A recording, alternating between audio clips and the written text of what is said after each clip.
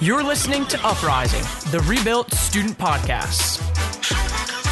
Youth ministry isn't easy, and you don't have much time. That's why this is a car ride's worth of content to help you reimagine, revive, and rebuild youth ministry. Welcome to Uprising, the Rebuilt Student Podcast. Today we are continuing our series Post-COVID Youth Ministry with another car ride's worth of content for you. I am Allie, your host, alongside my partner here, Daniel. Daniel, tell me, what are you loving today? I've got these pens that I it's right there. love. And were you the one that said you didn't like them very much? No, Yeah, that was somebody else. No, I don't like them very much. They're thin for you, right? Is that what you didn't like about them? Well, I think it has to do with my handwriting, because my handwriting is very chicken scratch. You couldn't say that. Anyways, to begin with. And so when I write with that kind of pen, it just looks even messier. Well, I like them. And a coworker of ours, Kelly, who's been on this podcast many times, likes them as well. It's a Pentel RSVP Fine Point. And they come in blue. I have them in black. I think probably have them in red too.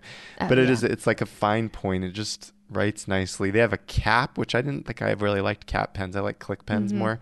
But I like these pens. Pentel You don't like RSVP. them. You fine. love them. I do. I am loving these pens. Loving them right now. Allie, what are you loving? I am loving... It's another drink. I said a drink the last time too. And I feel like it's a drink like seltzer water that everyone's like, yeah, Allie's been around for a while now. Jumping on the train? Yeah, I just jumping on the train. Chamomile tea. Oh. I have probably had a box of chamomile tea in my cabinet for like years at this point. And I just, a couple weeks ago, started drinking it at night. I like to have tea at night regardless. And I can't believe how much better my sleep is and how much better I wake up refreshed. It's shocking to me. Wow. The difference. So Who knew? I know. So I'm loving it. And now I'm like, brush my teeth and get in bed. And I'm like, I need to go get my chamomile tea. I can't. No, I can't live without it. No, You talk about being an old soul. I think that chalk that up on your list of things that you're an old soul. I am such an old lady. I know.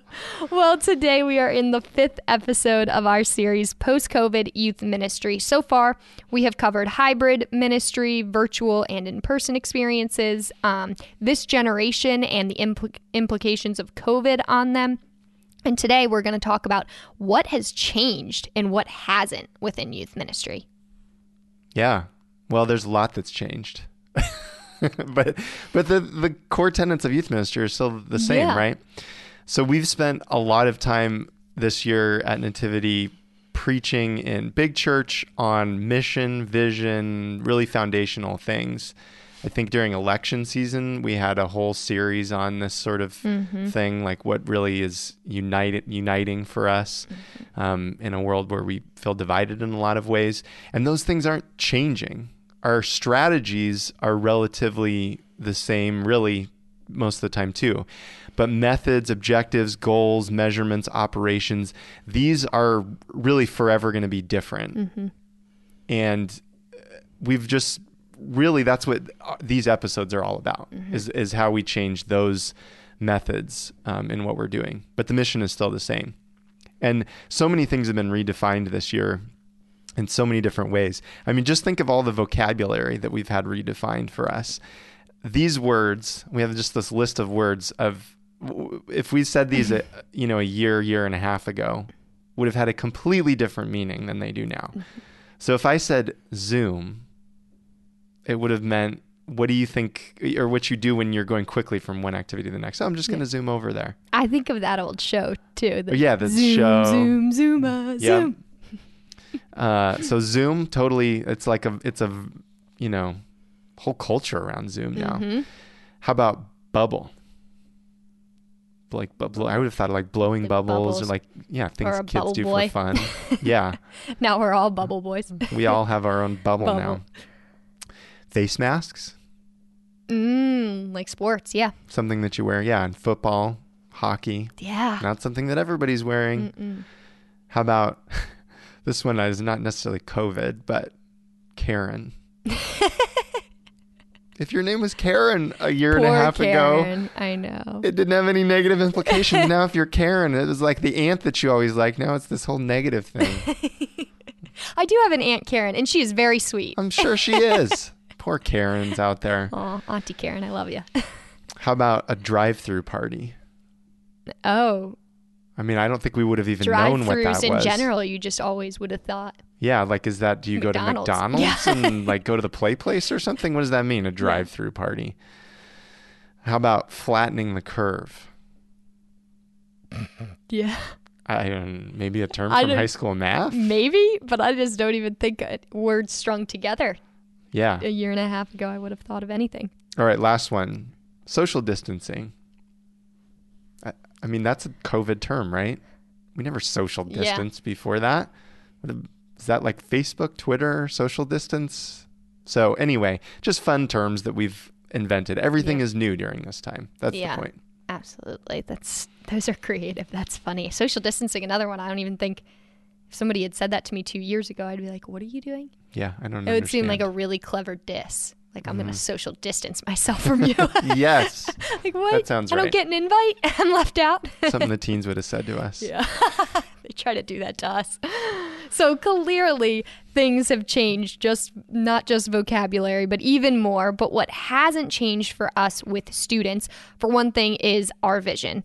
Our vision at Nativity is to build relationships among disconnected teens that reveal the invisible God through the incarnational love and example of leaders and teens.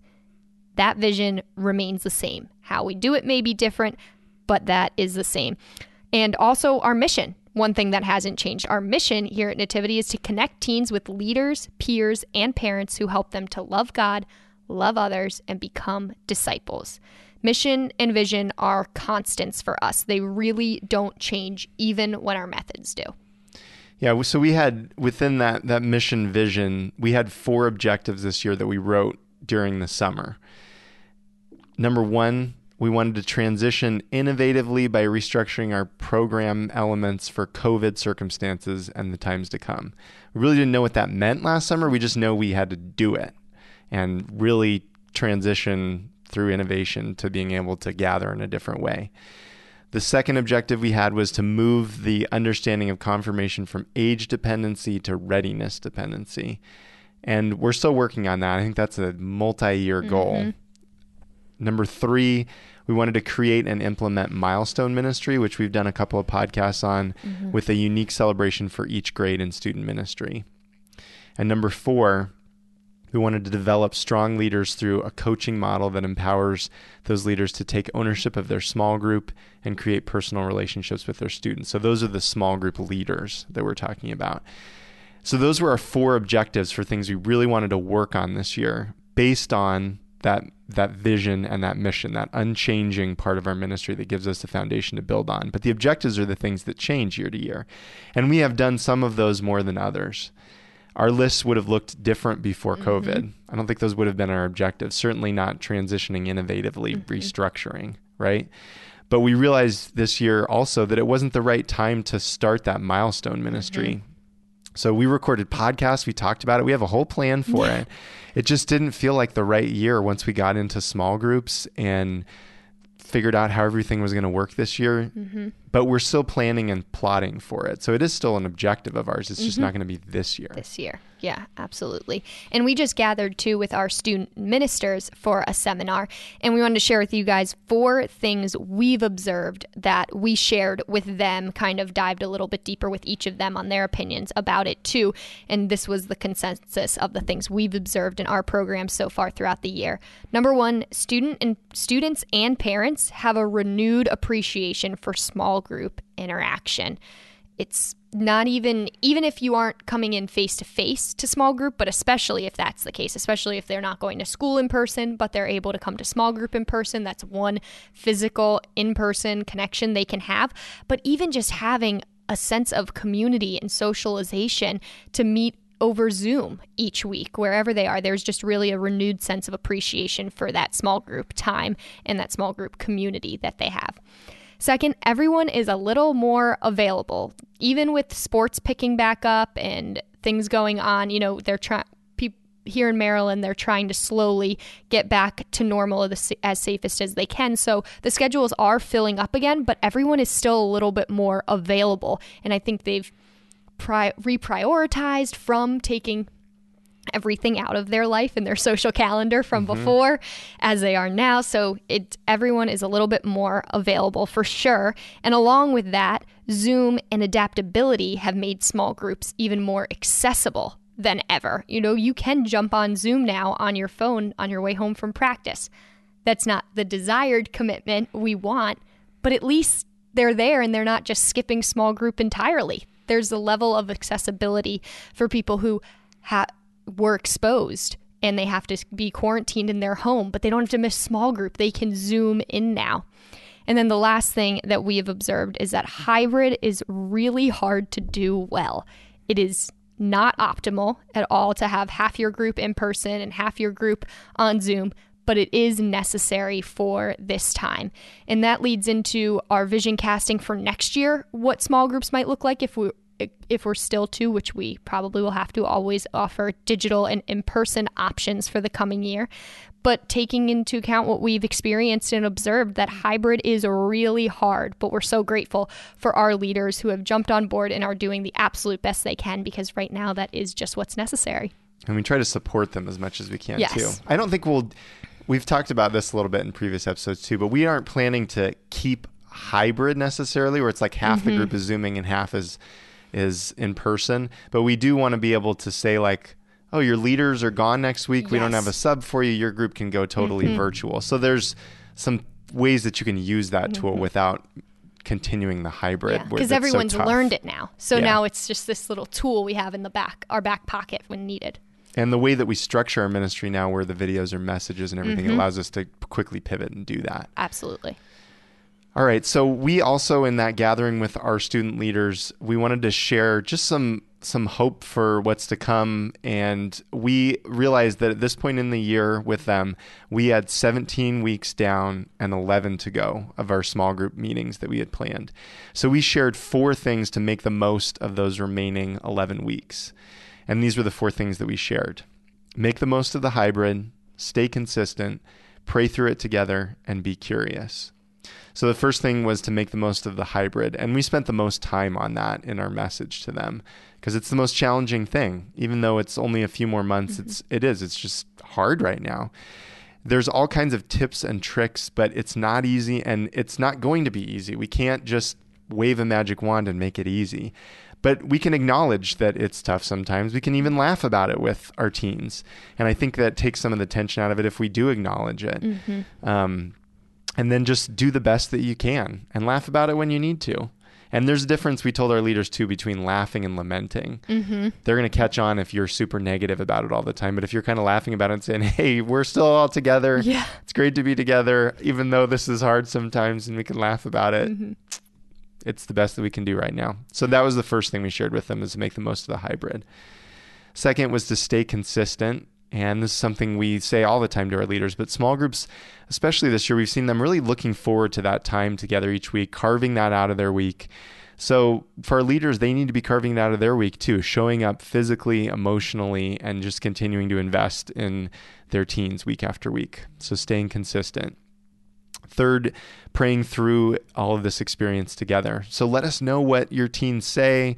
Let us know your own requests. Go to your coaches, because we have coaches for all of our small group leaders, and let them support you and be praying for you. There is power when we gather together in prayer. And we have an idea that's tied to that at the end of our episode today. And then the fourth thing that we told our leaders was to be curious. And that was really the overarching thing with our message. Continue to be curious, because when we lose our curiosity, we aren't invested. And I just shared a story briefly about my nephew, Brooks, who's 2.5, and just how curious he is in everything. And we sort of lose that innate curiosity as we become older, but we need that in the relationships that we have with teens. Teens can tell whether you're going through the motions or you genuinely want to know what they did this week. They can tell if you don't know their name. They can tell if you're frustrated by being there in the small group every week, or if it's a source of joy for you. So if you are curious, they pick up on that, and it shows that you're invested in them. So those were our 4 things, just kind of for this moment. that, we're talking about what's changed and what hasn't. Just to continue. Some of these things are consistent and some are new, but make the most out of hybrid, stay consistent, pray through it together, and be curious. Absolutely. And as Daniel teased, our one bright idea for you today is to get a prayer journal. Now, you might have one that you use. I mean, I have a big one at home that I use and I journal in every morning after I read my devotional and scripture.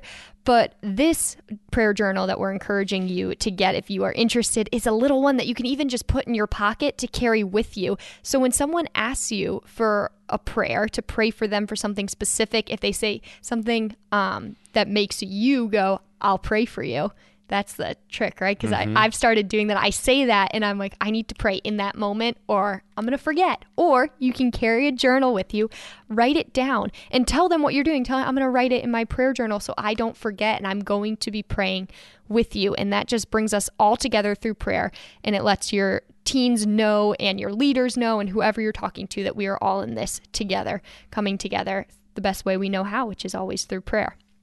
We love you all and are so grateful for you. Be sure to join us next time as we wrap up this series on post-COVID youth ministry by remembering and discussing that we are still a sacramental church. Join us.